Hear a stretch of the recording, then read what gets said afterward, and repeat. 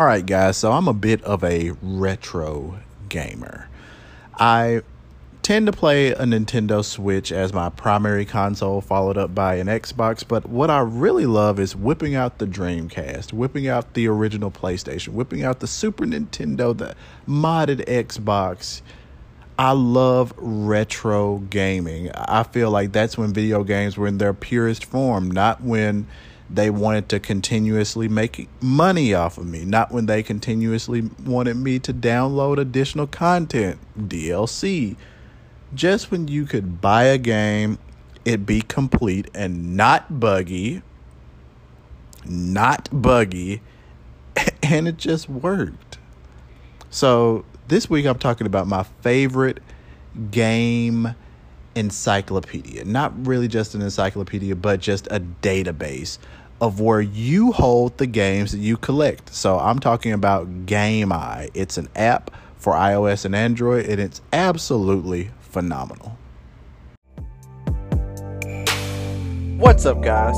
This is What I'm Into Fridays, a special edition of In the Weeds, all by me, Dexter Johnson. On these episodes, I'll break down any and everything that I'm currently into in the tech world. Maybe you'll pick up something new.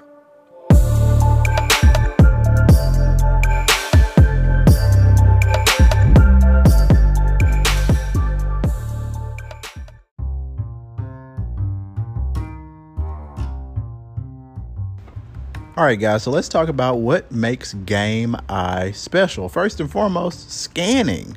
I can look at a complete inbox, or better known as CIB in the video gaming and retro gaming community, CIB, and I can flip that bad boy over, aim my camera at it, scan the barcode, and it automatically goes into a list to be imported. That's right, a list to be imported. Not only can I import games one by one, especially if it's loose and I'm looking things up, but I can do batch imports and just import 5 to 10 games and just be done.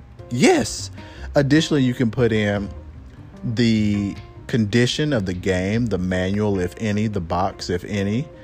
And then you can also go in and put in different systems. You can put whether it's complete, whether you have the peripherals. And it also gives you a market value. It tells you, hey, this is how much your collection is worth. And it bases it off of how expensive the games are going on common platforms such as eBay. So for example, Resident Evil 2, it's always been a bit of a more expensive game, especially on the Sega Dreamcast. And you can open up the GameEye app. You see that you've got in your collection, you see it's worth what, $120.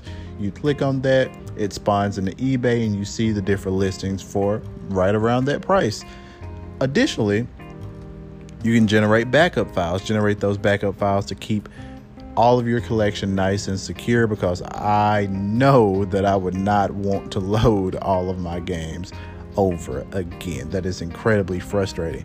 But having something that is local and something that's not necessarily yet another cloud application that's asking you for money month over month to store your data there, I love it. So guys, what I'm into this Friday is GameEye. I will certainly link that app in the description. And if you're into retro gaming, definitely check it out. And also, if you're into retro gaming, give me some suggestions, people. Like what the heck are you guys playing on your older consoles that don't rely on the internet and don't automatically stop working just because they don't have an internet connection? What are you guys playing that you find interesting, especially for the Sega Dreamcast? And guys, follow me on Twitter at Dexter_Johnson. And yeah, let's keep the conversation going.